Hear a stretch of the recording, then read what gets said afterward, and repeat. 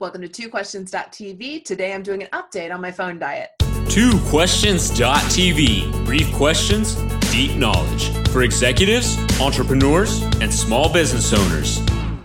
Welcome to twoquestions.tv. I'm Susan Baroncini-Moe, and it's been a month since I gave you an update on my phone diet. So I thought today I'd let you know how things are going and also tell you about a couple of apps that I'm using that I've added to try and help me track what I'm doing. So I realized after the last update that I did that I actually needed an app that would differentiate what apps I'm using and why. So for example, I use certain apps for work and meditation and other health things.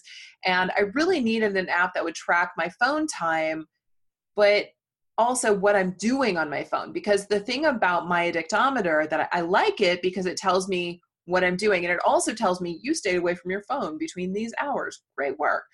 But it doesn't tell me exactly what I'm doing and what I'm using the apps for. And since so much of my work does involve social media and things like email and scheduling, and I do quite a bit of that on my phone, I kind of thought it was a good idea to get a sense of what's going on there. Am I using my phone for useful things or am I just wasting time? Now, update on games, I removed most games from my phone. I kept one, okay. But I really like playing it sometimes, okay? It's okay to play games, but I also have removed any apps that are deliberately distracting. So there was one game I played that I would play like if I was standing in line or if I was waiting for something. And it became a little addictive. And so I've stopped that. Another thing is I've added these two new apps to help me see what I'm using my phone for. So for example, one of them is called Quality Time. I'm going to show you these apps so you can see what they look like. Quality Time looks like this. Now I'm going to explain a couple of things here. Okay, you can see the game. I played Design Home. There you go. Okay, so it tells me what I've been using. It tells me what apps I'm using. I can also use it to lock my screen or take a break, and then it'll tell me, no, don't, you're on a break. And it tells me when I'm using apps. So this is really important because if you look, it says I've used my phone for 2 hours and 58 minutes today. That's not true. If you look here, you'll see I fell asleep watching Hulu last night. I did. And so at least an hour and a half of this is not legit. There's also some time of meditation. I use this for my phone for meditation. I've told you about the Calm app before.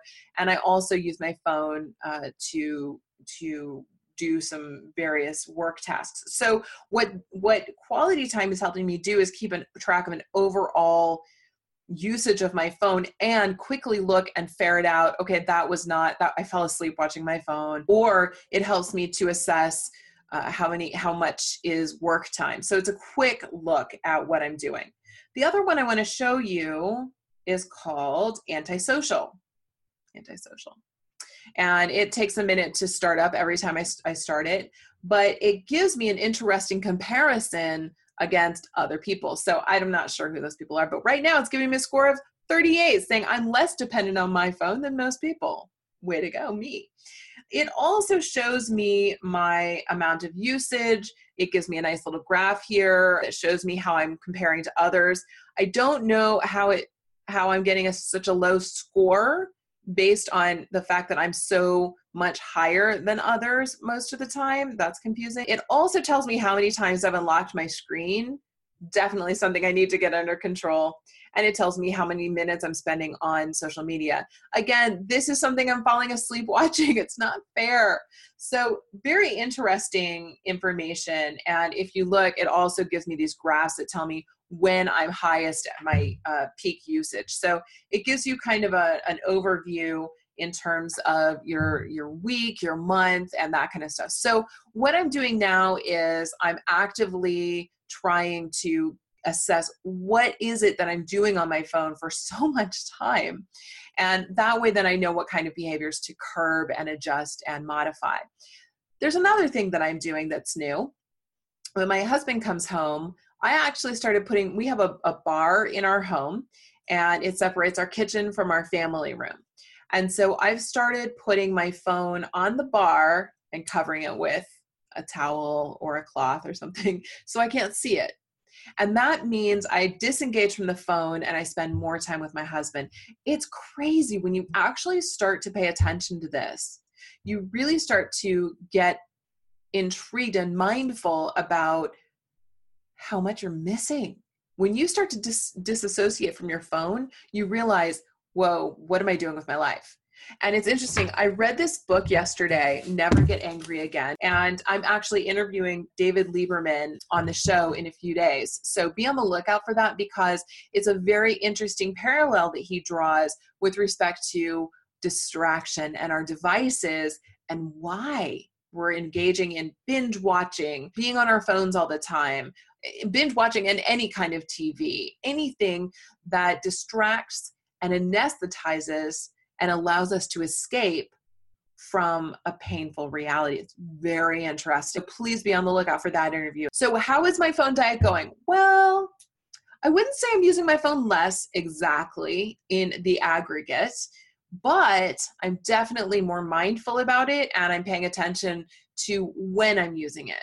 And I am also really trying to get a lock on what I'm doing with all my time that I spend on my phone. But sometimes if I'm doing work that is a little bit repetitive or mindless, then I'll watch a show. And so is that distraction? Is that entertainment? Is that escapism? No, but it still counts on my phone time. So it's a little tricky to try to ferret out, what am I actually doing and what should I stop doing versus what is okay to do and what should I continue. So I'm finding this a very interesting process, and I hope you're enjoying finding out about it as well. And I hope you're considering some of these apps. I'll have links to all of the apps in the show notes for today so that you can see exactly what I'm using.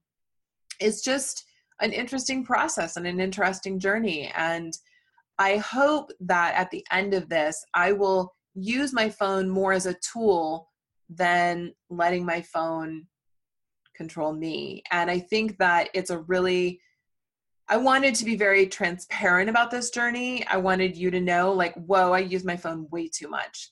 And I know that when I'm scrolling through Instagram or I'm scrolling through Facebook, I find those things so interesting, but I know I'm getting a little dopamine hit when I do it. So I may have to find that somewhere else.